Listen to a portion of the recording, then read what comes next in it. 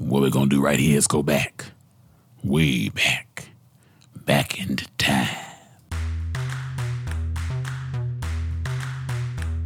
What is up, good people? Welcome back to the Church of Holy Shit and the Temple for all the saints and the ain'ts, also known as Holy Shit Pod, a holy, irreverent, irreverently holy conversation about spirituality, culture, and the world. I am your favorite podcast host, the Reverend Brandon T. Maxwell, and I just stopped by to let you know that Katie, Sam, and I are reclaiming our time, collectively and individually. We needed a small break, y'all, so we planned to bring y'all a new episode today called The Gospel According to TikTok. If you were looking forward to that, you'll have to wait one more week. In lieu of that, we want to take a moment to revisit our earliest conversation here on Holy Shit Pod. We've received quite a few questions and a few statements, angry messages with questions that I think we answered in the first episode. No tea, no shade.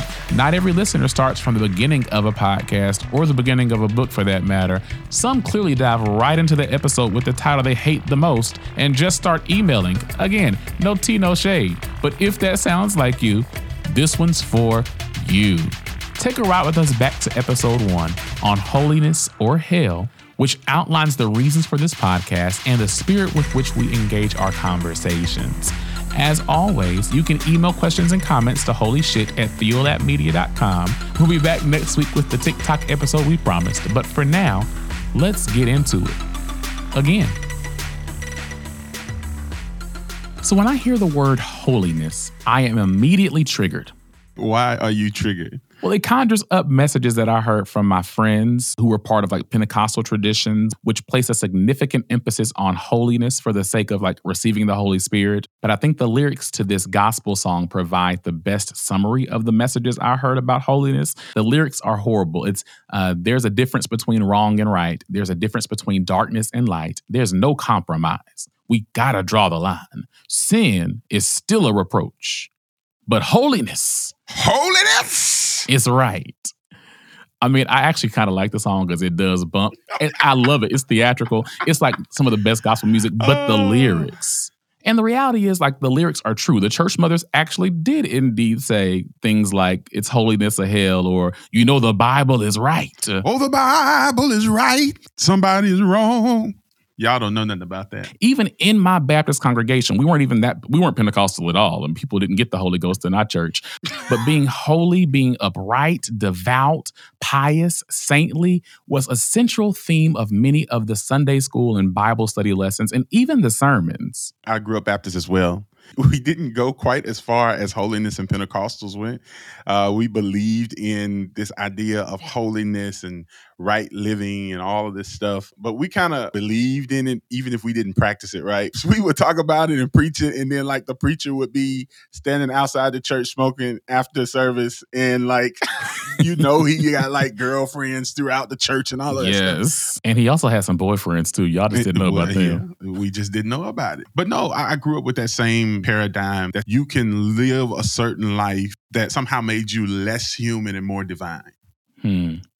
What about you, Rix? Well, we didn't talk about holiness at all, so... That's not surprising, because white folks are so hellish. I'm not shocked. White folks be so hellish. They own slaves. Of course they didn't talk about holiness.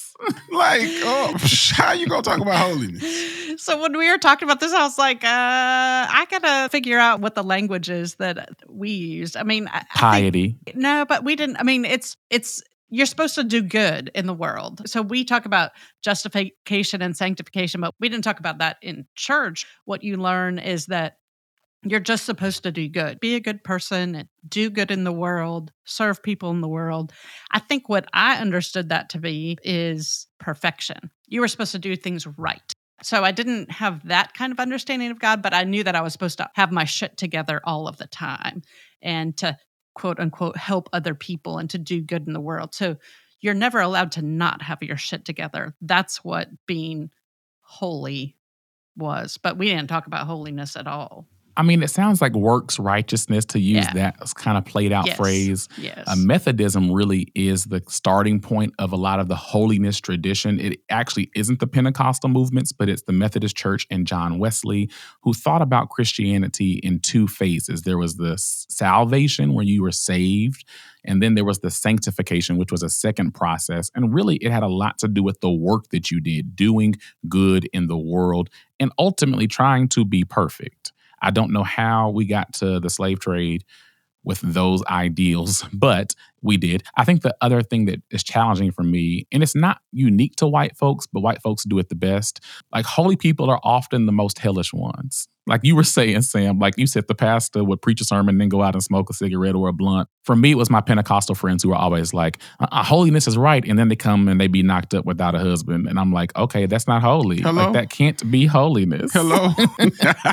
At least not the way that they espouse it, right? Not the way that they teach it. Correct. You're teaching that holiness is this works righteousness. Like, you have got to live right. You've got to be set apart or distinct from the rest of the world. And so if the world is drinking, you can't be drinking. And if the world is out partying, you can't be partying, because you got to be sanctified. Right. And then all your children pregnant out of wedlock, but you condemning everybody else. And so, like, I'm with you, Brandon. It's like the holy folks are the worst ones. So I don't want to be holy if this is what holiness is a contradiction. Katie, did y'all have all those kind of things that were about behavior modifications? That's a helpful word, because I was like, what is the word that or phrase I want to use for that? We didn't talk about behavior modifications. So y'all's children was just like smoking and drinking from a very young age. Correct. Y'all came out the womb with a blunt and a glass of wine. That wasn't even talked about at church. It wasn't about behavior modification, but it was about doing good works or participating in some committee. These are the things that you do. If you're doing things right, you're working hard at the church each week. Well, so I want to hold these things in tension, because we're talking about holiness means don't cuss, don't smoke, don't drink, don't have sex. And it's also, you should do these things. I mean, in a way, that is still a behavior modification, right? And so the implicit message was, holiness was about behavior modifications and conforming to a very narrowly defined type of Christianity. At my church, that meant you didn't have sex before marriage, which also led to many of us not having sex during and or after our marriages. You weren't supposed to drink anything that wasn't water. We didn't even have wine for communion. I was so liberated when I found out white people had wine in that cup. You didn't use any profanity, because that wasn't holy speech. You couldn't smoke anything, no cigarettes, no cigars, no blunts. They even went so far as to say that we couldn't masturbate in our church, because that was an unholy act. Well, you really should do that at home if you're going to do it. Definitely not at church. I agree with that rule. You should not masturbate in church, Brandon. But they said the earth is the Lord's and the fullness thereof. I'm just trying to offer my seed unto the Lord. That's what we talk about, sow a seed. That's what they say. You seen the pastor say sow a seed. I'm like, okay. Wow. That took a turn. I mean, but holiness quite literally for at least us meant self-denial. And I still think there's a way in which, for even the Presbyterians, you were supposed to be feeding the homeless or going to start a food ministry or whatever it is. Like, that still is about some type of self-denial. And that just isn't a sustainable way to live. And it doesn't reflect what I think it actually means to be holy. You're exactly right about this self-denial. I mean, Presbyterians didn't talk about sex. We definitely didn't talk about masturbation in the church. So, but what about at home? Or at home, right. I mean, those are just not things that were even talked about. You're supposed to tithe, you're supposed to work. Brandon, I feel like we grew up in the same church, just in different locations, because I had very similar experiences. But now I'm really, really living into this humanist thing. If you don't know what that is, Brandon, I'll tell you all about it. So humanism is basically like a philosophical approach to the world that does emphasize humanity and the fact that humans have agency both individually and collectively. And as opposed to leaning on a deity of some sort to say that God is at work in the world, or we got to wait on God to do X or God to move, it emphasizes the fact that humans have agency. And if there is to be human freedom, if there is to be human progress, if there is to be any sort of justice, that will come because humans are being intentional about the ways that they live in relationship to the world. We could do an entire episode on humanism. I was introduced to it by Anthony Penn. Anthony Penn is a scholar at Rice University in Texas. But if you are interested in humanism, Just keep listening. I'm certain it will keep coming up. In understanding humanism, I'm looking back and I'm like, all of this was some bullshit. Most of the time that holiness is used, like in the Old Testament, it is describing God. It's talking about God's holiness. It literally means like sanctification. It's describing how God is holy because God is set apart. God is hallowed. God is sacred. And so for us, human beings conflate this word with the plurality of humanity. Like just because you're different doesn't mean you're holy. And I think a lot of our traditions say, oh, you need to be holy. You don't need to smoke. You don't need to drink. You don't need to do this. And so because you've made different life choices, somehow that sets you apart. No matter what you do, you're still human. There is nothing that you can do that makes you, in a sense, sanctified in the way that we describe the holiness of God. And if you are to ever be set apart in that way, God has to do that. And so this idea that we can somehow make ourselves holy, that's just not the case. Like, we leave that to God. Don't worry about being holy. Just be human. And I think that's exactly what it's about, Sam. It's about being human. For those who identify as Christians, when you think about Jesus, we often like to emphasize the Christ part of that, Jesus the Christ. And we don't like to emphasize the fact that Jesus was a human. And one gospel was called the human one, the Son of Man, the Son of humanity. Jesus wasn't walking around here talking about, I'm blessed and highly favored and God is so good. Preach, sir. No, Jesus was like going out and fishing with motherfuckers. Preach. And he was like walking down the street and like, why is that little man in that tree up there? Hey, what's your name? Can I come eat some food at your house? I'm hungry. Right. He was letting the madam wash his feet. Mm-hmm. That's a whole nother episode. I'm not doing that with you today. Yeah. Okay, we ain't gonna talk about that. I ain't doing that with you today. Katie was like, yeah, nah. So are you done with what you're saying, Brandon? Yes, heifer. She acting slow today. You can go, Katie. Do you feel unsafe? Did you feel better having another white person here? I didn't. I can go put on a white hood or something. Y'all are horrible. I want y'all to know y'all are horrible. I think that for me, holiness is being exactly who I was created to be and to connect with God and to connect with other people in that. So for me, it's defined as God. But I think that holiness could be something that isn't necessarily Christian or religious or what have you, but it is one's authentic self. As we're sitting here, I'm thinking about how that's what I was yearning for in the church, right? Was this understanding of authenticity as opposed to this perfection. And so what I understand holiness to be now is a reflection of what I was yearning for then. Once you know who you are and what you are in relationship with God, then you are inevitably called to be in relationship with other people and to serve God. I mean, I would say to serve God and God's people in the world, but that they're linked, right? Because once it is that you know yourself as a human, as a created being of God, then inevitably you are set out to serve other people. It's amazing that you were yearning for authenticity in the church and Brandon was masturbating, but that's neither here nor there. We clearly grew up in different contexts. Definitely. But also, I will say, just for the record, I do not think that I've ever masturbated in the church. I hope not. I honestly think that it's fine. That is a fine thing to do in the church. In the church? As well as in other, I mean, you can do that anywhere, but it's a public place is maybe not so good. Oh, okay. So you're saying if you snuck in the church after hours, it would be okay? Why you got to sneak in? Because it's typically locked. Do it on Sunday. Do it on Sunday in front of everybody? No, I'm just playing. Okay, let's shift the conversation. No, but Katie, I was listening to you say that, and so I talked about being human and not being holy. But in your description, if there was a way for a person to be holy, quote unquote, it is by being authentically themselves. If there was a way for them to be set apart, to be truly sanctified, I'm doing air quotes, the people can't see it. If there is a way to be holy, the only way that can happen is to be genuinely and authentically who you are. Exactly. And that means flawed, right? I mean, that means we screw up sometimes, and that's Brandon okay. ain't liking this. Yeah.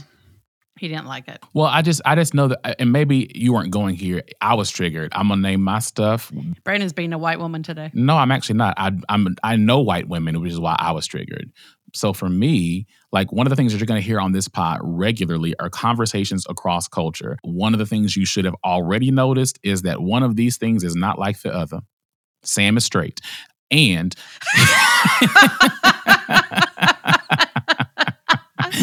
And Katie happens to be a white woman whose first name is Karen, but we don't call her that because that triggers me as well. One of the things of which I am frequently suspicious is when white women go to a place of talking about being flawed and being sinful, because oftentimes that gets utilized as a justification for their whiteness and their white supremacy and an excuse not to deal with it. Well, we're all just flawed, and the only person who's holy or the only being who's holy is God. And to me, what that signals is I am inevitably going to be a white racist or a white supremacist, and I don't have to ever work on that because I'm just a flawed mere mortal. And so whenever I hear that language coming in, yes, I do get triggered. That's my shit. But I think it's probably also white women's shit as well, which explains the trigger for me. But you were saying. No, that's really helpful because for me, it means I think of being flawed as meaning that we're going to screw up in terms of being perfect. Like I'm incapable of being perfect and therefore I'm going to be flawed. But that doesn't negate the necessity for the journey, right? I think that authentic relationship actually necessitates screwing up. So if we were sitting here having this conversation and you didn't say that, that's not an authentic relationship. That doesn't move us somewhere. So I think, I'm not sure if that makes sense, but the journey necessitates screwing up and it necessitates being in the depth of a relationship enough that you can say, that doesn't work for me, or like you can't just say, I'm going to be flawed and let it go. You have to actually be working towards something being better. Right. If I were to interpret all the things that I just heard, I would say that God is holy because God is holy God's self. God is holy, Holy, because God is holy, Wholly, God's self. And that's the only thing that makes God holy. And the only way that we can be holy is to be holy ourselves.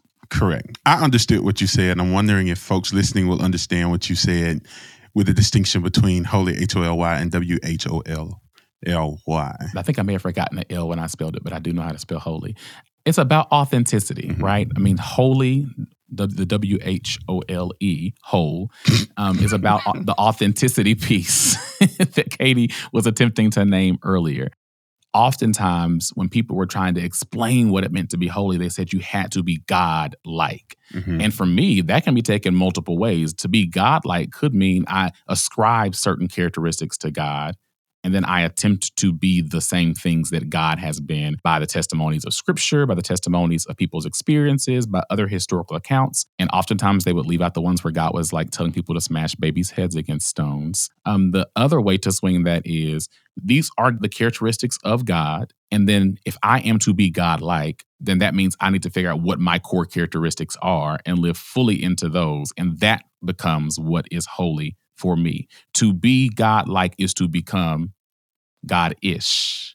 I think the flaw with what I heard you say in the first example is that we don't know what God is like. Even with all of the biblical texts that describe the characteristics of God, they're all incomplete. So Christians would say that you know what God is like because you know who Jesus is. And if you're following Jesus, then that would be your example of holiness. Is that true? Nope. It's one example. It's still incomplete.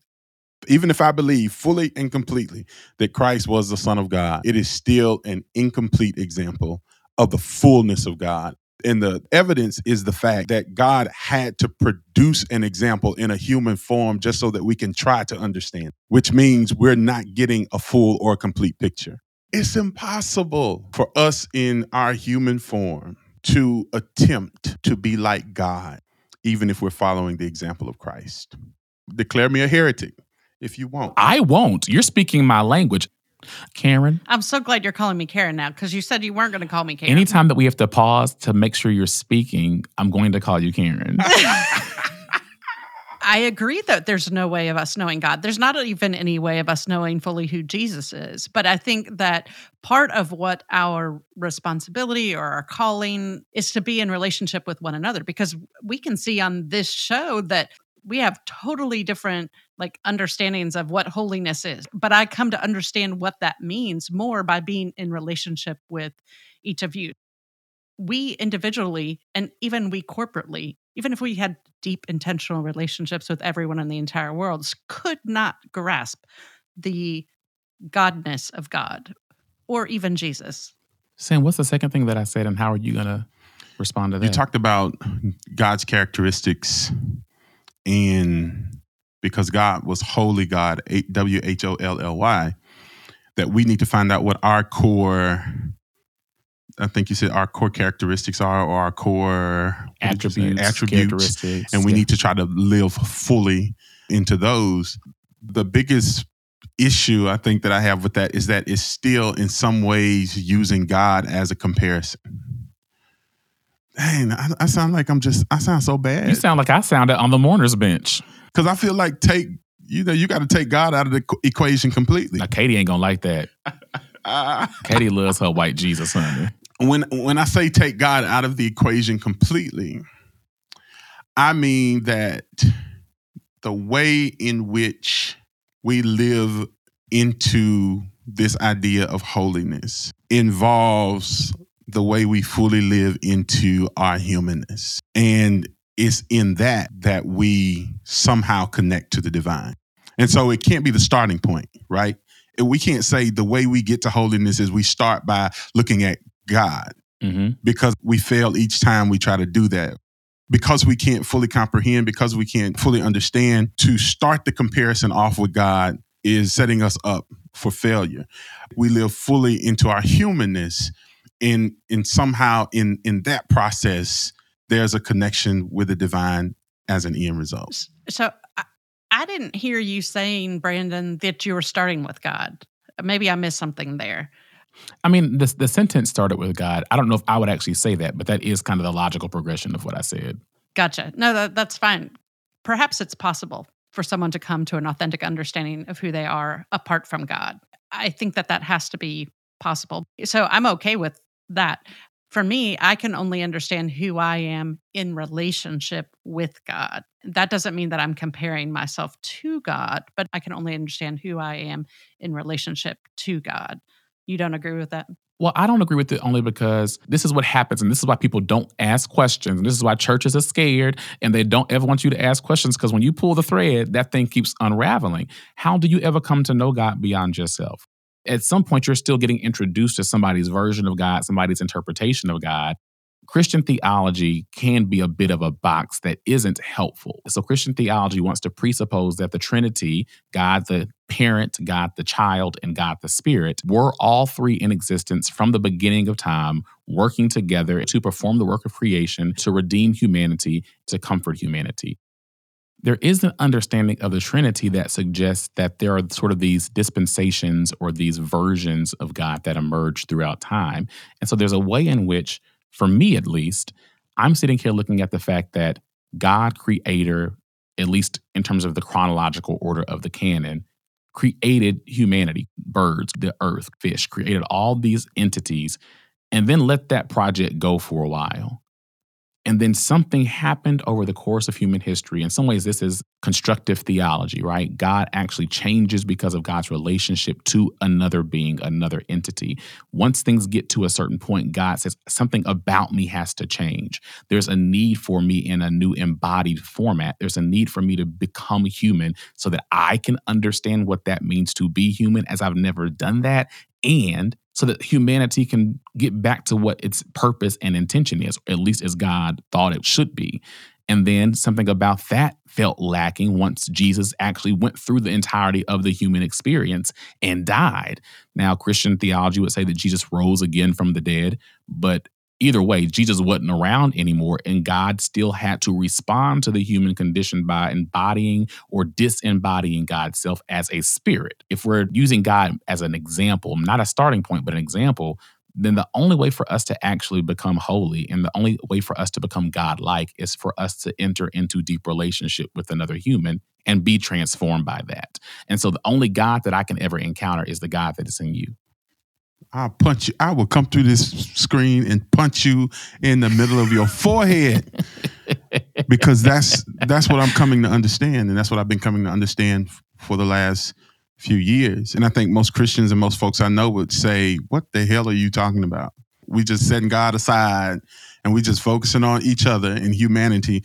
And you telling me if I do that and I live into that fully and completely, then somehow I see God in that?" I'm telling you, that's the only way you can see God. That's the only way. That's the only way. The Bible these folks claim to read, I think it's 1 John says, how can you love this God who you cannot see when you cannot love the human, the person, your sibling, who's sitting right in front of you who you can see? It's not possible. I was preparing a message for Valentine's Day talking about God's love, and I was studying 1 John, and it really has become the text that undergirds ministry that I'll do from here on out, because the writer of 1 John says, as far as we know, none of us have seen God. If you love each other, that's the way that you can perfect God's love. It doesn't say you have to give X amount of offerings. You have to sacrifice a ram or a dove or a sheep or a goat. It doesn't say you got to go into the church and lay on the altar or weep and wail and cry. It says love each other. That's the only way you can perfect God's love in you. That's been my text for a very long time. I will say be in relationship with God and one another, but I can only know who God is because of my relationships with other people. And so I'm not sure I've ever encountered a moment where we would agree on something so deeply. And for different reasons. Right. For those of you who are just coming onto this podcast, you've definitely seen the podcast art, and you know that we are 3 ordained clergy humans. We are not people who just put on a clerical collar for the sake of a photo shoot. Sam and I are ordained Baptist ministers. Katie is an ordained Presbyterian minister. It took her a long time to get there because they didn't like the homosexuals and still don't. But that's another story for another episode. Even though we all have a relationship with the Christian tradition, I would suggest that none of us have some sort of fixed or unmovable relationship wherein we espouse a doctrine and that's the way that it has to be at all times forever. You'll hear contradictions on this podcast. You'll hear us change our minds because that's part of what it means to be human. And that's part of what it means to be godlike / authentic / holy. We do that. And part of what it means to be holy is to also relate to other faith traditions. We are committed to that. So before the break, I do think a quick nod to our Jewish siblings may be helpful. I was listening to a snippet from a BBC radio interview, although BBC means something completely different depending on what website you're on. I was listening to... I don't even know what that is, but I'm not going to look it up. Big Black... It's a you. I got you. I'm there. Thank you. But that's, if you didn't know that either, God bless you. Don't search it unless you're going to the BBC website. But I was listening to a snippet from a BBC radio interview wherein Rabbi Jeremy Lawrence discusses how Judaism thinks about holiness. Rabbi Lawrence says, holiness is the ability to elevate the worldly, not abandon it. He talks about how he doesn't back away from temptation, how sometimes giving into the seductive inner voice results in a win, and other times it's a loss. The examples Rabbi Lawrence uses of temptation are so mundane. There's an everydayness to what he describes, giving into buying a 3D cartoon animation software, purchasing a ukulele that you know you'll never play. For me, this amplifies the reality that our lives are actually filled with temptations, and daily, we yield to them. Temptation is what makes us human. Pleasure, desire is what makes us human. Some of the things we identify as good, being married, buying a home, having children, pursuing a business venture, Smoking a blunt, are nothing more than temptations. So much of what we have and what we give is intertwined with temptation, desire, and pleasure. What I appreciated about the interview and perhaps Jewish teachings on holiness more broadly is that it highlights that taking pleasure in the world is not inherently a bad thing.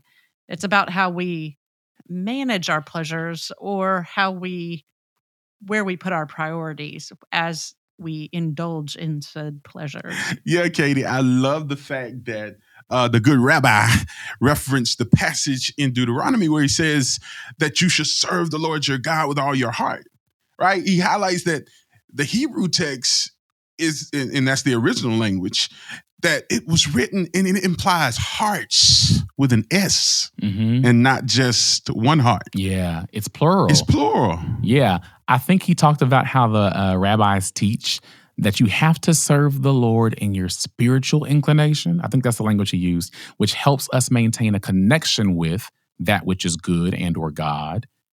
But also you have to be sort of holy inside of your second drives or the things that are more self-serving, the things that goad us, the things that beg us, the things that invite us to pursue them. Holiness is about how we elevate the worldly. I love that language. And if I'm leaning fully into Rabbi Lawrence's wisdom, I find myself asking very different questions about holiness. If it isn't about self-denial, but about elevation and maybe even self-elevation, how does that impact our understandings of sin and sanctification and all the other things the church has taught us through the years? Or more simply, and beyond the often rigid frameworks that Christianity offers us, what does it mean to be human? So did self-elevation take us right back to masturbating in the church again? I was trying to figure I that out. mean, sort of. I mean, depending on what your anatomy is, because it elevates. Boing. Right. When we come back, we'll engage in part 2 of this conversation, wherein we will dig a little deeper into sin talk in the Christian tradition and how it has been used as an oppressive tool to maintain a particular social order that attempts to keep Black people, queer folks, trans siblings, women, and so many other people under the foot of straight identified white men. So don't go anywhere. We'll be right back. The Holy Shit Pod is brought to you by Theolab Media, a media network working to transform how humans engage faith, spirituality, and the world. Theolab believes that candid dialogues that are rooted in authenticity and vulnerability can foster courage and help each of us cultivate truly life-giving relationships with God and one another. Find out more by visiting theolabmedia.com or heading over to Instagram and following @TheolabMedia. All right, let's get back to the show.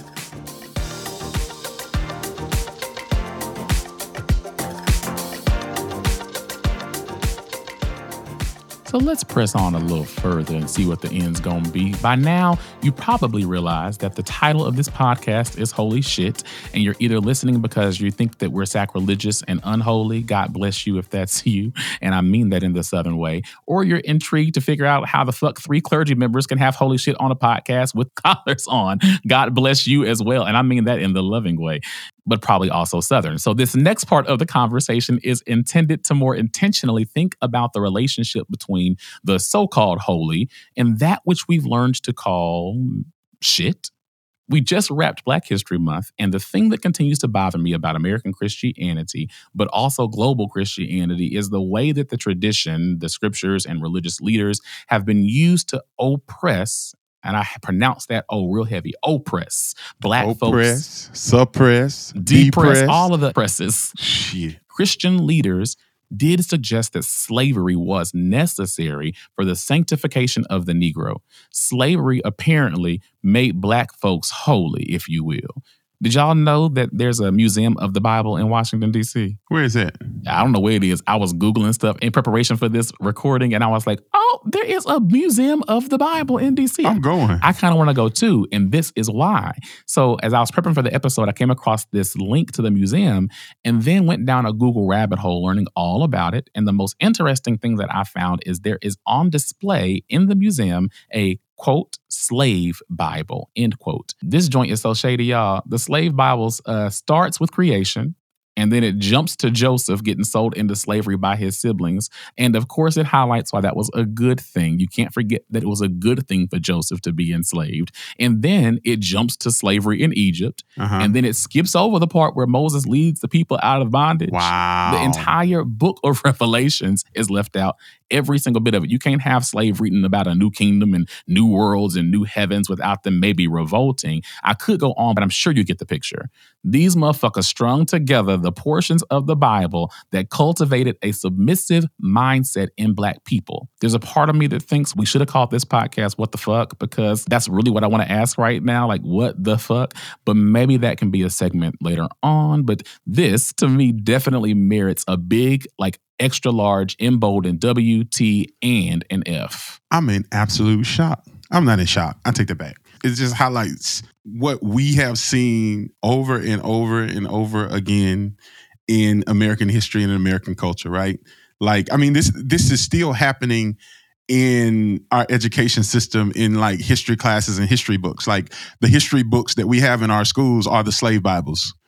that cherry pick and choose what we inform our children about. And so I'm not shocked, but I'm in some ways I'm sitting here like, you mother, like, I'm like, Brandon, like, are you like, it's just a continuation of the same shit that's been happening since Black people, anyway, I was reading Brandon and Katie, I don't want to leave out the white woman. It's okay to leave out the white woman sometimes. I mean, they always are taking up space and thinking that they're just like white men. We can leave them out sometimes. Okay, but I want her to hear this because it's got something to do with her people.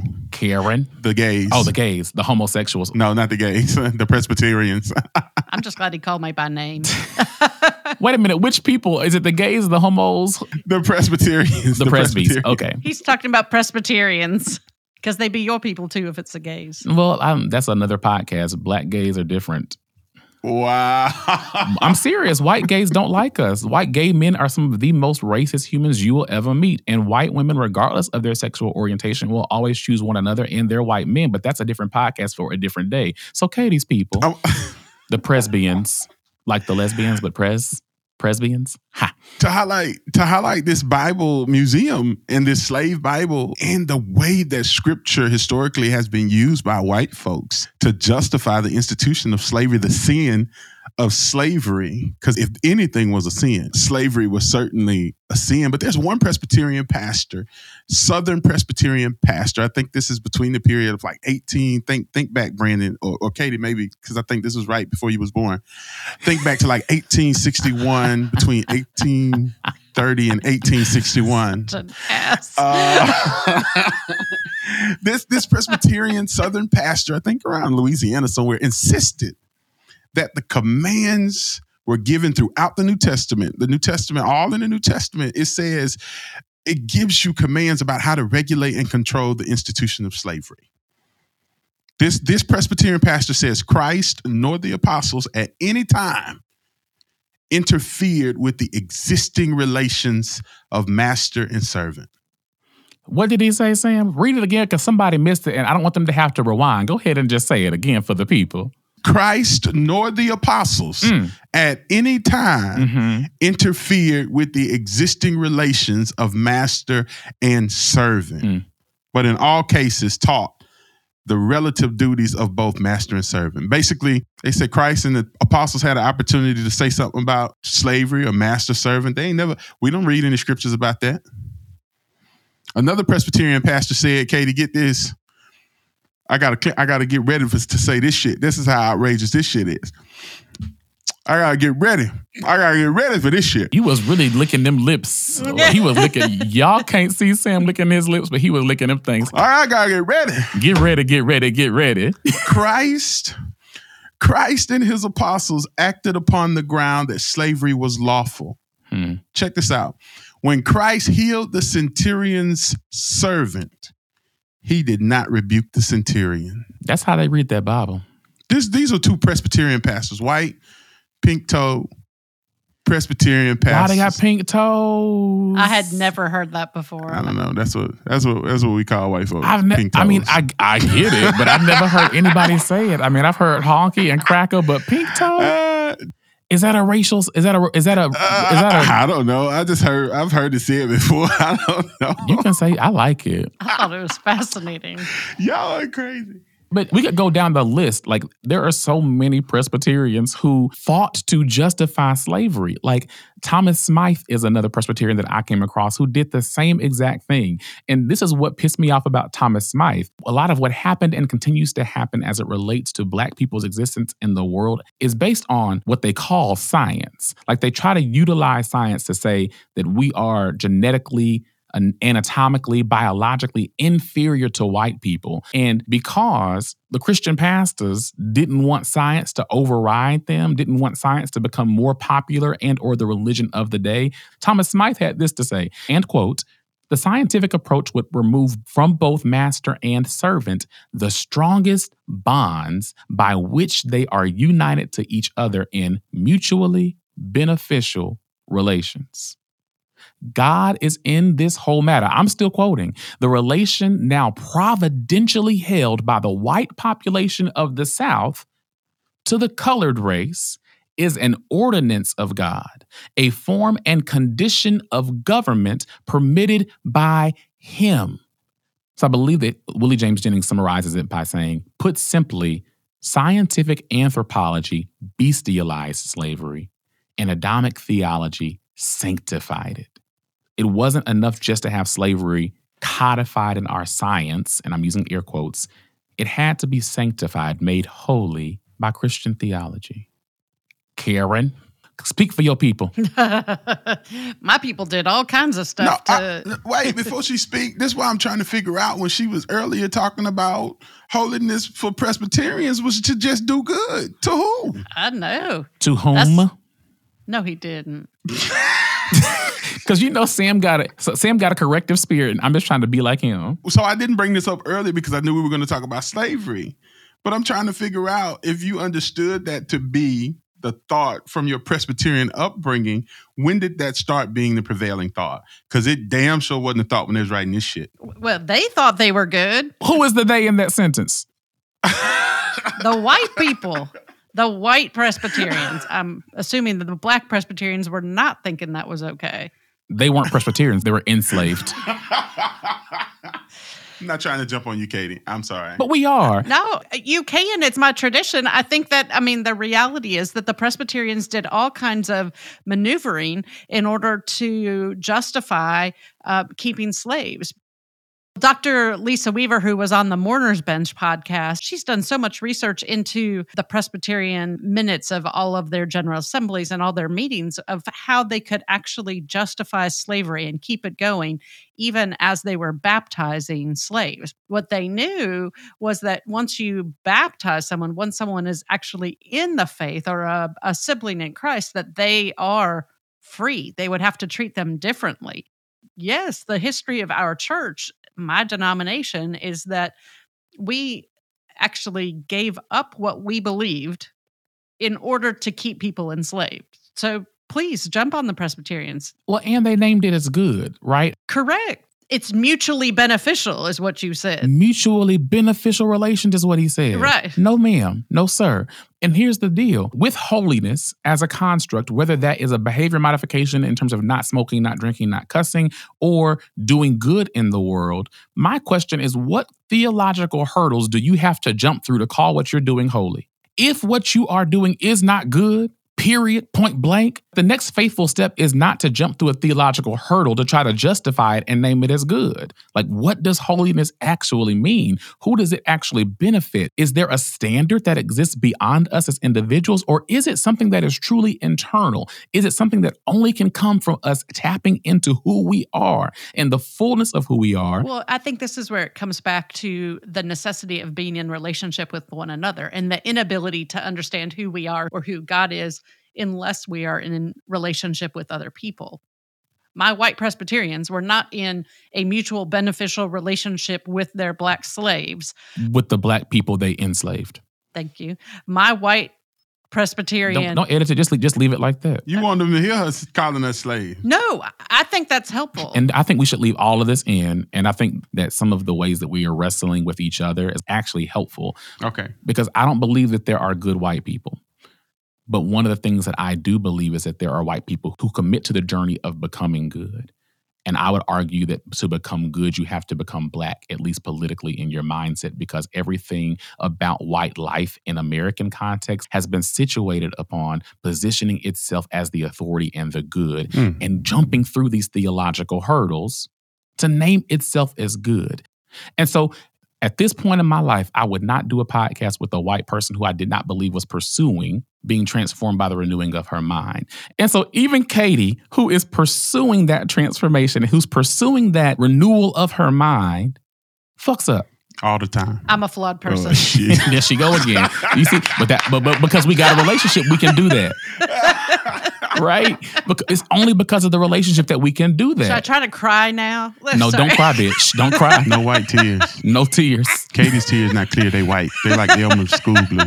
We don't want your white tears. But it's only the relationship that allows us to do that. And that takes a long time. And you are going to fuck up. And because of the ways that all of us have been socialized and how whiteness has inscribed itself on the tablets of your heart, you're going to say shit that's problematic. And you have to be open to the correction. You have to be open to the conversation and not get defensive and go cry in a mug. I got a mug that says white woman's tears and it's overflowing. I have a movie line for almost everything Brendan says, like a movie line pops in my head. And when he said, there are no good white people, I thought about the scene when Joe Clark in Lean On Me is at the school board meeting and he said God spoke to him. And he said, God said, Joe, you know damn good. And so, Katie, I want you to remember that quote. Whenever you start to get in your feelings or get in yourself, think you're doing good work, you know damn good. None of y'all. You know she's going to go watch this movie now. You know damn good. But it's real. You know damn good. Katie, go watch the movie, girl. I know your Netflix has got all the black shit in it. Go ahead and watch it. What movie is it again? Lean On Me. Oh, Lean On. Yeah, with okay. Morgan Freeman. Wait a minute. You said it like you've already watched it. Oh, she ain't watched that shit. She ain't watched it. I know she ain't. I haven't watched it, but I know that it's out there. I don't watch movies, but now, I do all kinds of things now. So before we wrap this segment, I do want to push pause because as is often the case on this podcast, if we come up with the plan, sometimes me and Sam will go off on a tangent and Katie will just roll with it. And it's so precious. And I love you for it. When we were initially talking about having an opening episode on holiness, Katie was in this space of asking questions like, so what is this shit? And can this shit help us grow, kind of like composting? It was such a white way to frame the question. It was so cute. Not because black people don't compost. I didn't ask that question. One of our listeners asked that question. Oh. Don't blame the listeners. Don't you blame the listeners.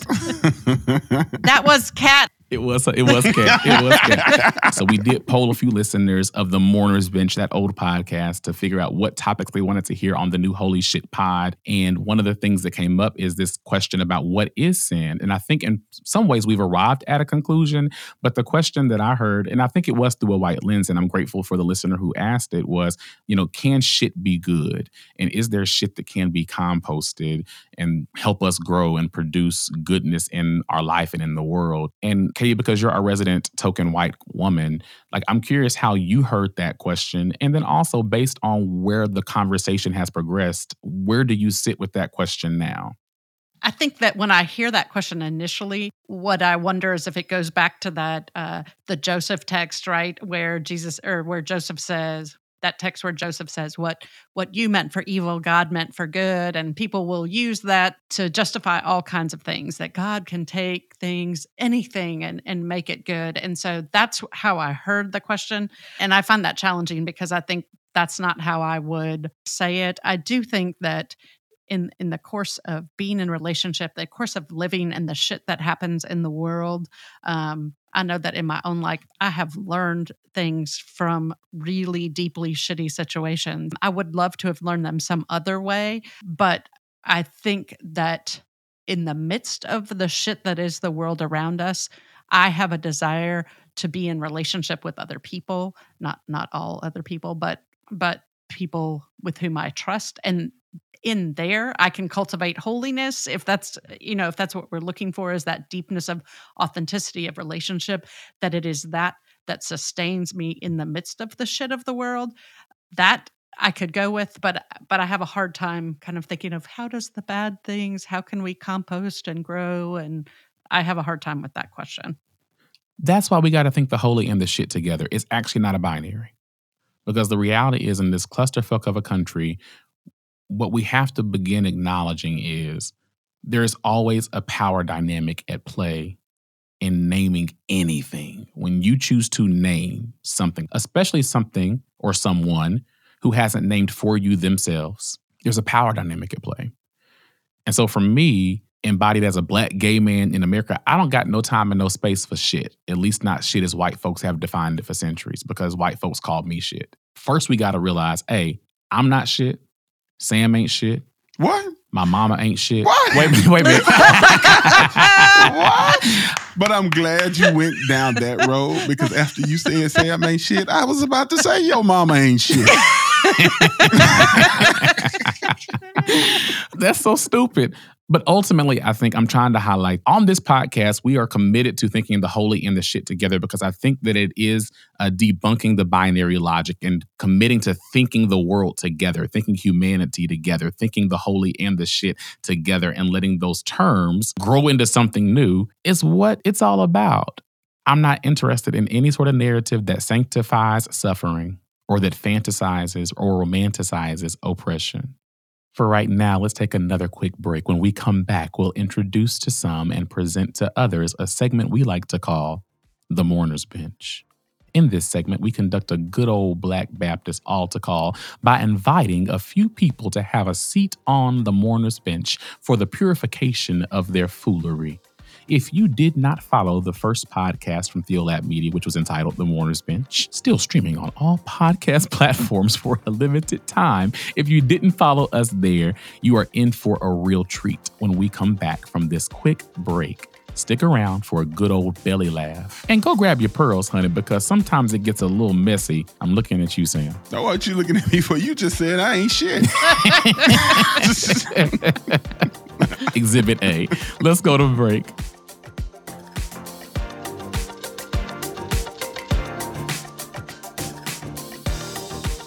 So what music is going to be playing when I start reading this? The music that I played yesterday that's on that trailer. What it sound like?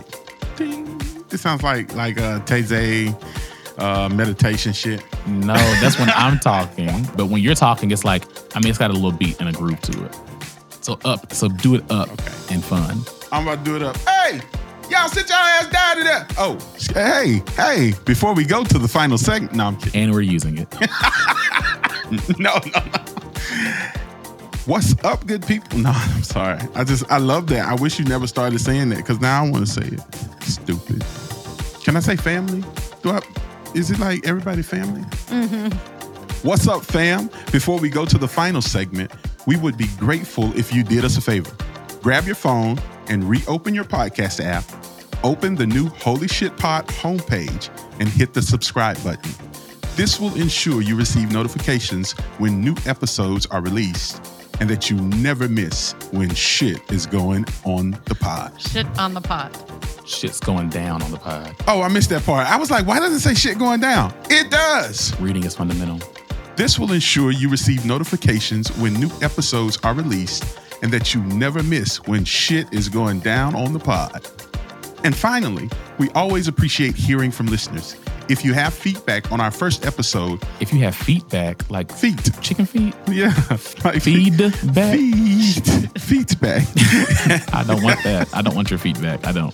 If you have feedback on our first episode, or you want to send us a few questions to discuss on a future episode, send an email to holyshit@theolabmedia.com.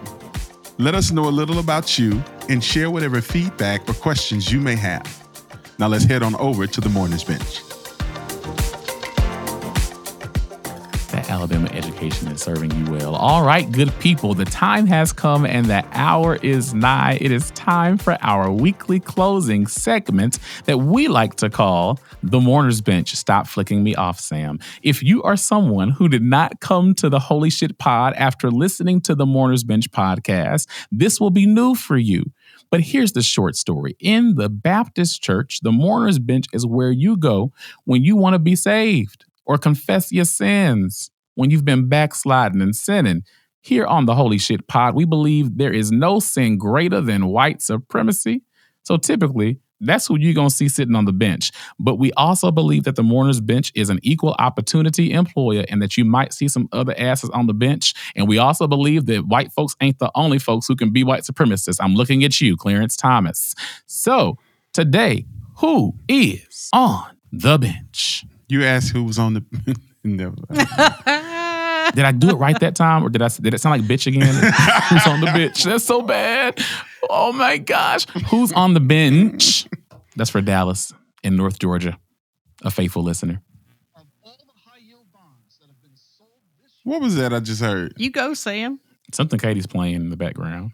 So sick of Katie. Stop watching porn while we're doing the podcast. She been stuck on that thing ever since I talked about masturbating in the church, honey. She was like, I wonder if I can find a video of that. Holy shit. Oh, Jesus. All I hear is, Katie, come on, man. Oh, my gosh. She's like, did Pornhub delete the church content? The listeners can't hear, but we just heard, This is outrageous. Outrageous, Katie. I didn't hear it, but I don't even, it's not like Katie is she's getting whiter. I didn't think it was possible. She is. Yeah. She's turning pink. I got my pink toes. I can't. Who's on the bench? Who's on the bench, Katie? Are you putting somebody? I'm going to put Ted Cruz on the bench for in the middle of the ice storm and crisis where there's no power, no water throughout the state of Texas. Ted Cruz heads to Cancun to some resort with his family and apparently other families of whatever private school they go to get away from the crisis. And then once he got called out for it from everybody, he headed back home and blamed his wife, blamed his children, blamed everybody for leaving and headed out of the country to Mexico to get away from a crisis. To Mexico. I think that's so important to know that he went to Mexico. Did he help build the wall down there? Right. I was about to say, apparently he got through the wall. I don't like to give Ted Cruz a lot of my time. He is on my ever-loving nerves. He's been on my nerves ever since I found out who he was. And I'm also like, sir, how inconsiderate can you be to take your lily white family with your last name being Cruz and try to go to Mexico as if you have some ancestors that you can trace yourself back to who live there? You are not actually Latino, even though your last name is Cruz. So I'm going to get in trouble for this. Or maybe not, because none of them may be listening. But given this episode, I want to put all Pentecostal and holiness folks on the bench. Oh, Lord. All of them? Like the whole denomination? The whole denomination. They're going to be sitting next to those white Presbyterians. I don't know what we're going to do. All of them. The Presbyterians and the Pentecostals, I'm putting them on. But you know what? It's going to be okay. There's going to be room. Because all the Pentecostals will end up under the bench because they're going to be shouting under the bench. That's right. Or they'll be walking the back of the bench because they're shouting. I've never seen someone do that successfully. I hope they fall. Why are they on the bench? In light of this conversation, it's hard to talk about holiness and sanctification, all this stuff, without talking about sin, right? And if we had a broader conversation on sin, I would have talked about how sin is anything that gets in the way of you being human, right? Mm-hmm. After defining it in that way, the things that whether they are actual holiness and Pentecostal in denomination or whether they're holiness and Pentecostal in ideology, their attempts to regulate people's behavior, in my definition, even though they think it is aspiring to holiness, I think it is sin. So I actually think the Pentecostals and the holiness are being sinful when they are trying to correct behavior that gets in the way of people being fully human. So I'm putting all of the holiness and the Pentecostals on the bench. Are they allowed to shout when they get there? Yeah, they can do what they want to do. Will they be required to handle snakes? No, they can't. And they have to wear pants. The women. or pantyhose. Or pantyhose with a skirt that goes down to your calves. No. They got to wear mini skirts or pants. Why mini skirts? Do you know what a mini skirt is? Not a mini skirt, but they have to wear very shortcut skirts that come way above their knees. Why? Because their assumption or their rule is that you need to practice modesty. Dress needs to drag the floor. You can't wear pants. Women are supposed to wear, female garments. So they need to wear short skirts and pants. Oh, I got you. I see. I got it now. I caught up. And that's going to be how they are renewed. And thongs. I feel like we're teetering really closely to sexism. I think you've passed it. I think the thong was the line that crossed it. I know. I'm sorry. Don't put the thong part in. No pun intended. See, now you got to leave it in. I know. That's hilarious and horrible. I feel like we should introduce another segment and that should be the snake handling segment, so we can get some people off of the bench. Do those who were placed on the bench in our previous podcast remain on the bench, or are we like starting over? Is it like a reset, or is it just like a growing bench? Oh, if it's a reset, then we should have put you on the bench. Yeah. No, ma'am, no, sir.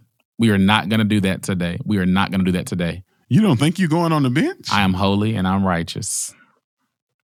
Amen, lights, as we say in the Baptist church. Amen, lights. Y'all don't hear me. I was about to say, man shall not lie with man. I'm just playing. Oh. Y'all told me I needed to lean fully into the fullness of who I am. I'm leaning in, baby, the fullness of who I am. Hey. Are you putting somebody on the bench because there's somebody else who has to go on the bench, but I'm figuring you're putting them on the bench? Do I know who you're talking about? I don't know. We need to put the Republicans who have this stupid HB 350 or 531 here in this. Okay, you do that. Also, I'd like to put on the bench the Republicans in the state of Georgia who have sponsored this HB 531 that is pretty much going to just gut any election possibilities, early voting, Sunday voting. First of all, like Georgia apparently didn't have much voter fraud, but now they're going to go ahead and just take out any possibility. There's never been voter fraud. That's also on the bench. There's never been voter fraud. But their Republican Secretary of State said there was none, and now they feel like they can have an ability to just dismantle all voting possible so that they prevent Black folks from voting, or people from voting. It's Black people. It's Black people. Let's be crystal clear. Black people and what they used to call nigga lovers. Anybody who votes along that block, who might vote for Stacey Abrams, they need them to be suppressed in their vote. So they're all on the bench. I'm so tired of them. And I called this. I knew that they were going to do this at the first possible moment. And they are already working to systematically disadvantage Black people in the next election and retain their power. And somebody tried to call that shit holy. Who tried to call it holy? I don't know. I'm just saying that somebody might have done that. They could think they're doing the work of the Lord, but they're not. It's so discouraging. Oh. Mm-hmm. So in this same vein, I am just so sick and tired of being sick and tired, but there is plenty of good room on this bench. And I would like to put on the bench Tom Buck. Do y'all know who Tom Buck is? The first person that recorded Nuck If You Buck? Close. And that's actually the wrong name, but Tom can go on the bench too. I'll come back to him in a second. The name is Scott Swatford. Lil Scott's on the executive committee of the Southern Baptist Convention, and he occupies the seat of pastor at Rockdale First Baptist Church.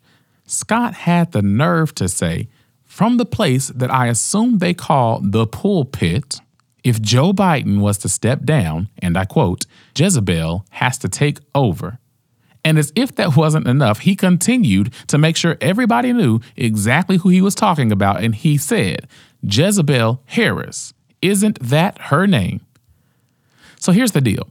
I'm not going to give you too much of my energy, Scott, but what I will say is this. For you, Tom Buck, and any other pastor who suggested you didn't know the ways in which or the extent to which your comment was laced with decades, centuries of racist and sexist tropes against Black women, you're lying. I would do a full read today, but again, I'm not giving you that much of my energy or my time.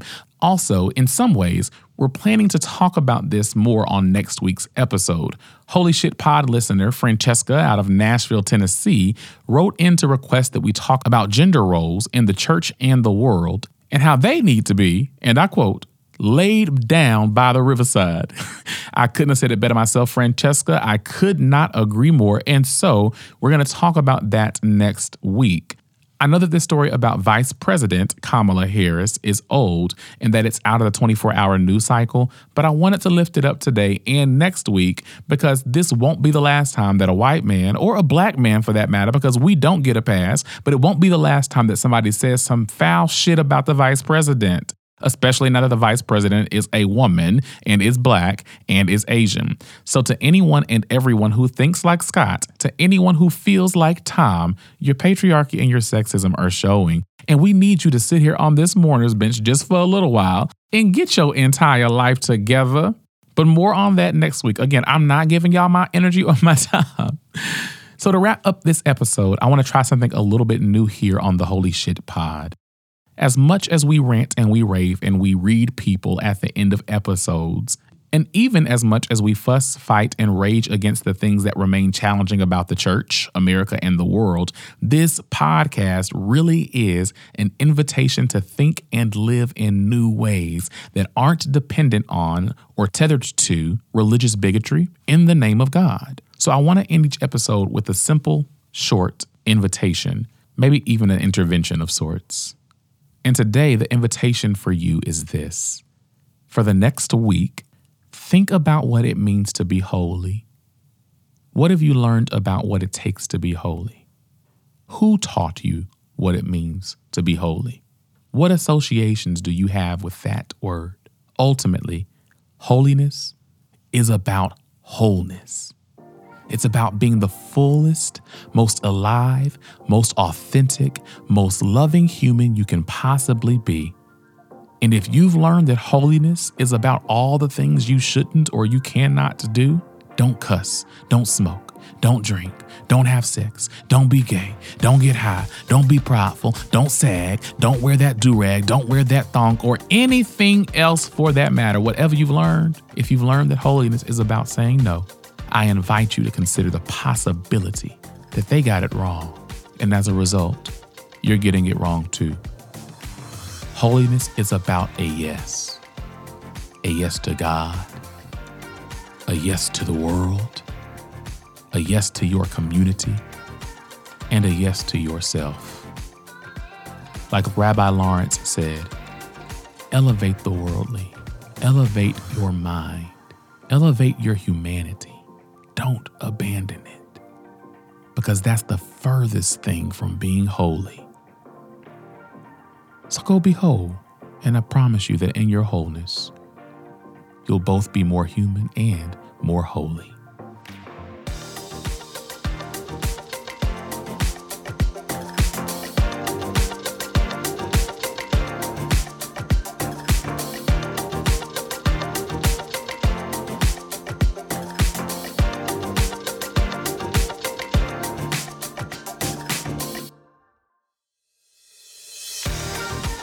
That's a wrap on today's episode. Thank you so much for listening.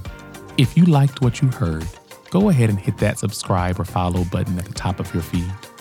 If you happen to be listening in Apple Podcast or another podcast app that allows ratings and reviews, we'd appreciate you taking 3 minutes to rate and review the Holy Shit Pod.